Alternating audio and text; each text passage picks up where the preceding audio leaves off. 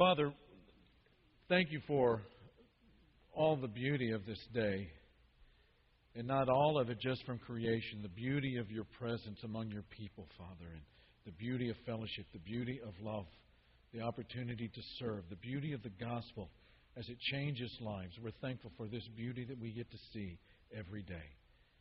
And we pray that that beauty erupt in our life in greater degrees and in greater profundity each day as well, Father. We want to be so glorious in your sight. But we know that it's not within ourselves to do it. And for this, and to this end, we're thankful for your Spirit, for your Word, for your presence, and for the blessings, Father, that come to us each day, that motivate us to live a life that is worthy of all of this grace that has come into our life. And not only that, to share it with those around us. Thank you for this day, Father. Thank you for this day. We pray it in Jesus' name.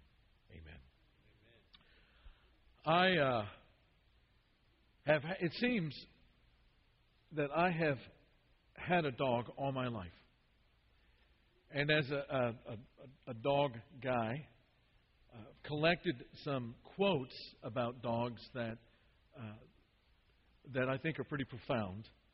One is from Ben Williams, and he says, "There is no psychiatrist in the world like a puppy licking your face." Dave Barry, the humorist, says, "You can say any foolish thing to a dog, and the dog will give you a look that says, 'Wow, you're right, I would never have thought of that.'" I think this is attributed to an unknown. It's an anonymous. I think it's actually a quote from Mark Twain that says, "My goal in life is to be as good of a person as my dog already thinks I am." Andy Rooney, kind of a humorous curmudgeon, says the average dog is a nicer person than the average person, which kind of sounds like Andy Rooney, doesn't it? Robert Benchley, "A dog teaches a boy fidelity, teaches a boy perseverance, and to turn around 3 times before lying down." And then Rita Rudner says, "I wonder if other dogs think poodles are members of a weird religious cult." One of the great benefits of having a dog is the increased awareness that I am not one. Our dog, Lonnie, is a wonderful dog. This is on the day that we adopted her about 2.5 years ago. She is kind, and she is patient, and she is very loving, and she is funny, and sometimes even quirky, and she's pretty laid back. But she loves being with us, and she's just this wonderful old dog. And then, you think about it. There are times when this dog tries to talk to me. And I can talk to this dog, and that dog seems to understand it, understands hand signals. And then all of a sudden, you're amazed by this dog, and all of a sudden you realize that she's just a dog. Nothing less and nothing more. She does not know or reason or feel or judge like I do or Ellen does. She does not prize anything because she understands its true worth. Lonnie came to us from Bastrop, but she does not know that at all. She doesn't reflect and meditate on her identity and wonder who she is and what it means ultimately in God's scheme of things to be a German Shepherd. And even though she has grown adept at reading the signs that a walk is in her future, all I have to do is put on shorts and she gets happy. Lonnie doesn't know why she's here, and she doesn't know where she's going. And yet I look at her, and she is a wonder. And she can evoke some pretty amazing affection from our family. But she is not a Mark or an Ellen or a Jessica or a Jordan created in the image of God. And the more you know about dogs, the more you are amazed at your own humanity.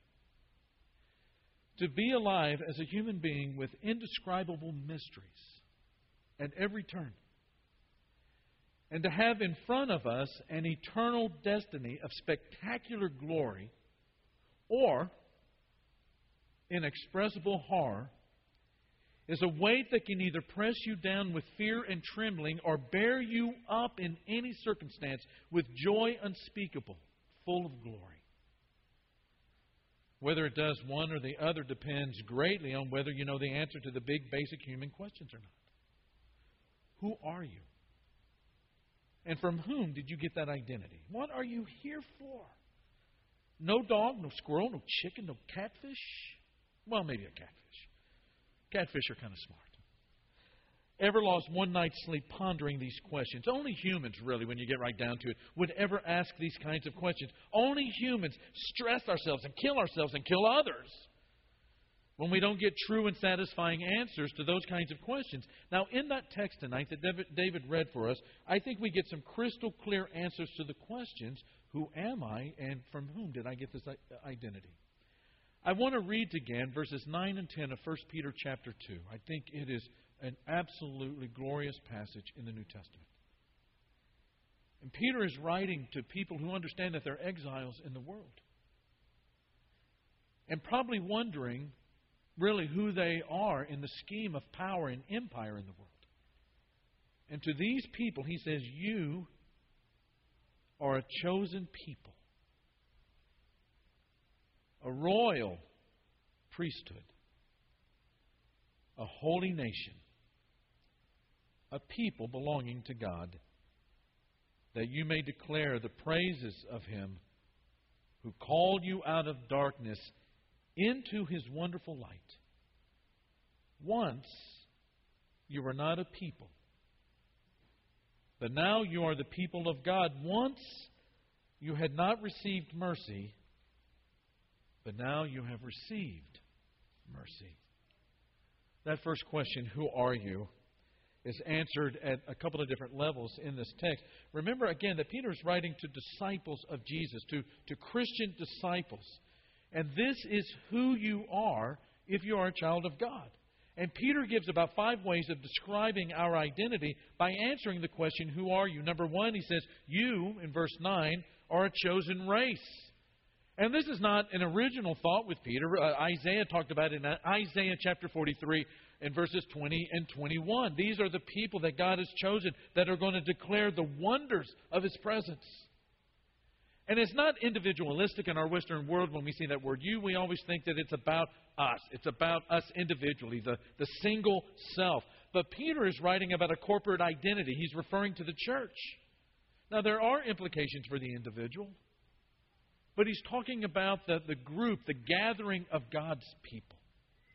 And this chosen race is not about skin color, even though race is always about skin color. When you think about it in terms of human conventional wisdom, the chosen race, biblically speaking, theologically thinking, is a new people from all of the peoples of the world, all the colors and all the cultures, who now live, each one of them, as an alien and a stranger in this world because of their faith in Christ Jesus and the impact of the gospel in their life. What gives us our identity is not color, and it's not even our culture. It is chosenness. What gives us our identity is that God has chosen us.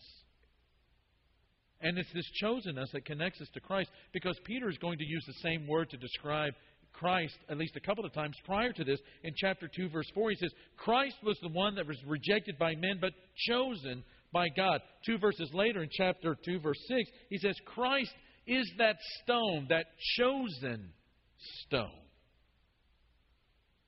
And so as a chosen race, we are connected with Christ. But then number 2, and this is going to verse 10, you are a recipient of mercy. Now, the way that this is actually worded in the original language, the word mercy is actually a verb, and it should be read something like this. You are, in your life, in your being, in your relationship with Christ, you are mercied. When God chose us, we were in our sin and our guilt and our condemnation. And in order to be able to choose us in that state of ugliness, God had to mercy us. We are the objects of His mercy. We are the recipients, the gifted people, blessed with His mercy. And you can remember, most of the imagery that we're reading here in verses 9 and 10 come from the Old Testament. The imagery here is of Hosea and Gomer. Gomer, who is rejected, but because of mercy is received again by Hosea. And in our choosing, in His choosing of us, and in His mercying of us, God does not just intellectually choose us and then stand aloof from us. We get our identity, again, not from our own actions, but from the fact that we have been acted upon. We are people who have received mercy. When you receive mercy in that state of lostness, and you understand that it's not of yourself or in yourself to be able to change any of that status whatsoever, how does it change the human heart? And how does that changing form an identity for you in the community? Well, looking at verses 9 and 10, not only are you a chosen race and a recipient of God's mercy, but you're God's possession. This very thing is expressed twice. In verse 9, but you are a people belonging to God. Verse 10, once you were not a people, but now you are the people of God. Now, being chosen by God and a recipient of His mercy, you have thus become one of His possessions. And because you are His possession and have received His mercy and have been chosen by Him, you are the one that God spends eternity with. When God says in 2 Corinthians chapter 6 that I will be their God and they will be my people, He means I will live with them and walk among them. You are chosen. You are a recipient of mercy. You are God's possession and the one that He will walk among and reveal Himself to in a personal relationship forever. But then going again to verse 9, not only are you God's possession, but because you're God's possession, you are holy. You're holy. You have been chosen and received mercy and possessed by God. And therefore, you are not merely part of the world anymore. You are set apart for God. You are embraced by God. You exist for God. And since God is holy, chapter 1, verse 15, you are called to be holy as well, going back to Leviticus chapter 19, which means that as His people, the people that are sitting in these pews, that are part of this church, because God is holy and we are called to be holy, that means that we share His character. If you do not act and live and think and respond and react in a holy way, you're acting out of character. And when we understand that at the core of God, at the very essence of God is that holiness, for us to live an unholy life or to enjoy the unholy things means that we are contradicting the essence of what it means for us to be a disciple of Jesus of Nazareth. Your identity is holiness to the Lord. You and me. We are holy people.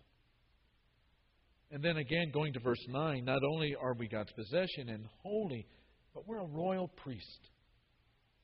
The point here is not so much to talk about whether or not we need another human priest as a mediator. We don't need that. There's only one that God Himself has provided, the one mediator between God and man, who is the man, Jesus Christ. 1 Timothy chapter 2. We do have direct access to God and through God. But what this means when we are called a royal priest is that we have this exalted, active role in God's presence. We are not chosen, receiving God's mercy, possessed by Him and holy in nature, just to fritter away our time in doing worthless things. In doing base things, earthly things, mundane things.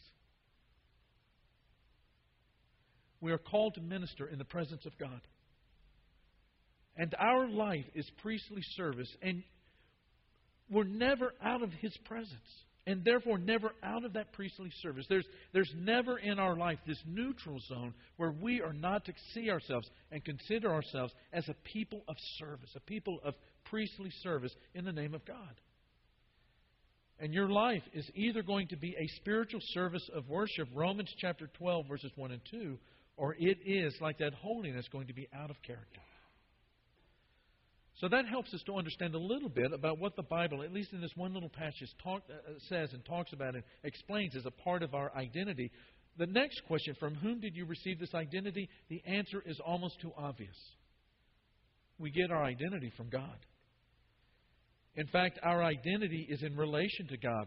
What did we just look at? We are chosen by God. We receive mercy from God. We are possessed by God. We are set apart as holy by God. We are made royal priests by God. So the answer to the question, how did we get this identity, is that God gave it to us by virtue of His calling us through the gospel. And sometimes it seems so simplistic to even ask it, but ask it we must, if for no other reason than to remind us that our identity and who it is that gave it to us, that's intrinsically linked together. I think that it's easy for the gospel to become very man-centered. And by that, I mean not so much that it's glorifying man, but that man-centered in the sense that our identity becomes in the way that we act out religiously. It becomes man-centered in sort of a legalistic bend. That I get my identity from the fact that I go to church every Sunday morning and every Sunday night, and I go to Bible class, and I read my Bible every day, and I pray every day, and I go to church even on Wednesday nights. Or that I do good deeds, or that I give them my money. It becomes very man-centered rather than God-centered, that we are who we are by His great grace. But the reason for that is because of the nature of the culture that we live in. And what I hope that all of us hear in this moment is that the specifically biblical angle on this question is that Christian selfhood is not defined by who we are or what we do in and of ourselves, but it comes from God. What we must constantly call to mind is that we are the product of God and not ourselves. That I am who I am because of the action of God and the love of God that has been poured into my life. It's defined in terms of what God does to us and the relationship that He creates with us and the destiny He appoints for us. In other words, as a believer, you cannot talk about your identity without talking about the action of God on you and in you on your behalf. The biblical understanding of who you are is radically God-centered. Who am I? And where did all of this come from? We are a God-chosen, mercy-receiving, God-possessed, sanctified priest of God. And our identity is not an end in itself, but for the sake of priestly service, which Peter defines as making known God's identity. God made us who we are so that we might proclaim the excellence of His freedom in choosing us. The excellence of His grace in supplying mercy to us in our lost state changes us.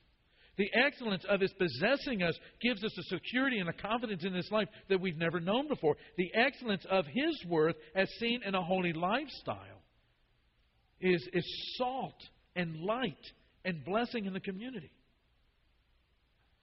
In other words, God has given us our identity in order that His identity might be proclaimed through us. And not just in what we speak, but in the way that we live as the church. God made us who we are so that we could make known who He is. I've said it before, but God made us a certain kind of a human being. And as that person, our lives, sometimes the only Bible that some people will ever be able to read. The meaning of our identity is that the excellence of God is seen in us. Therefore, being a Christian and living as an alien, as an exile, as a stranger on the earth, and making known the greatness of God are almost identical. We do it in our assemblies. We do it in our homes. We do it in our jobs. We do it in our neighborhoods. We do it in our workplaces. We do it in our schools. We do it wherever we are because it is precisely who we are in all of those places. And one of the ways that we declare the excellence of God is to act them out. Living that holy life.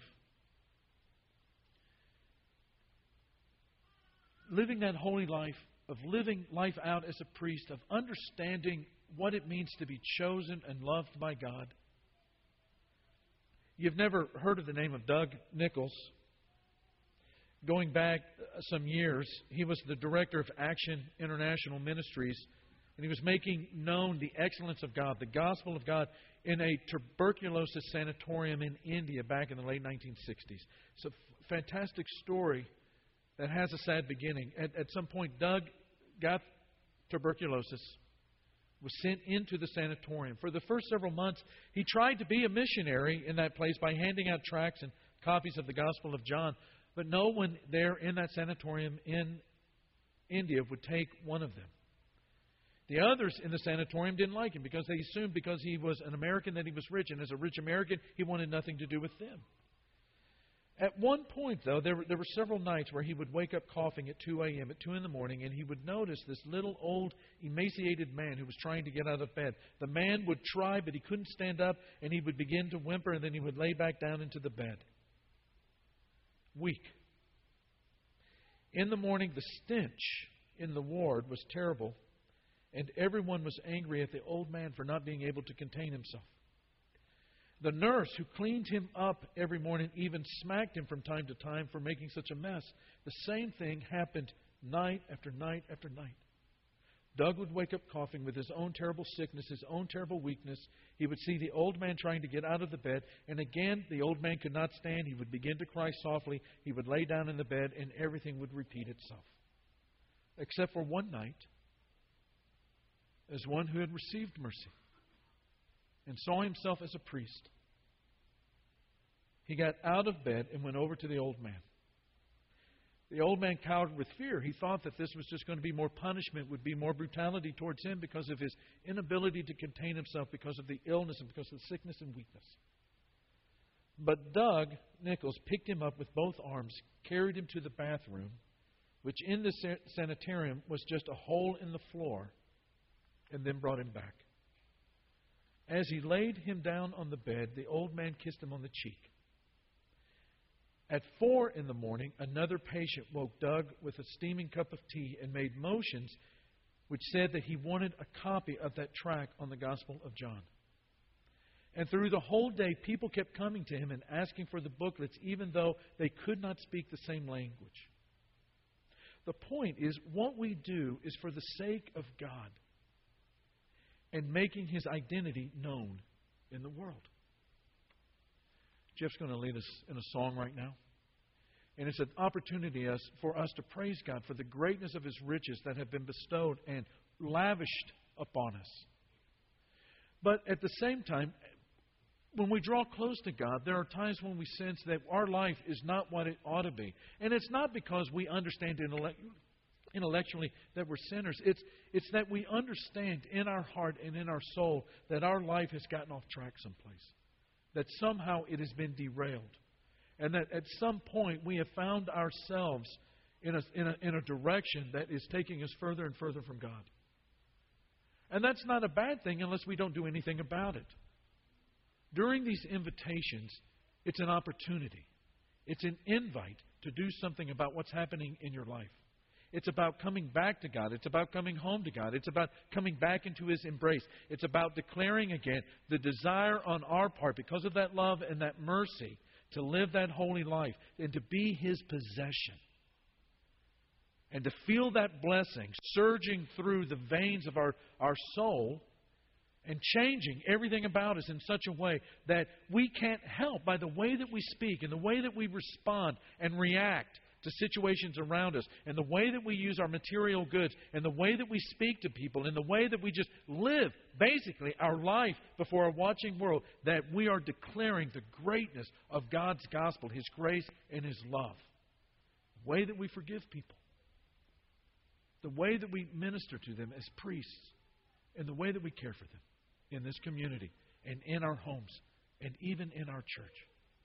If that describes you this evening, some of our shepherds are going to be down here at the front, and we want you to come down and talk to them about what's on your heart as we stand and praise God together. There is a name to hear, I love to sing its word. It sounds like music in my ear, the sweet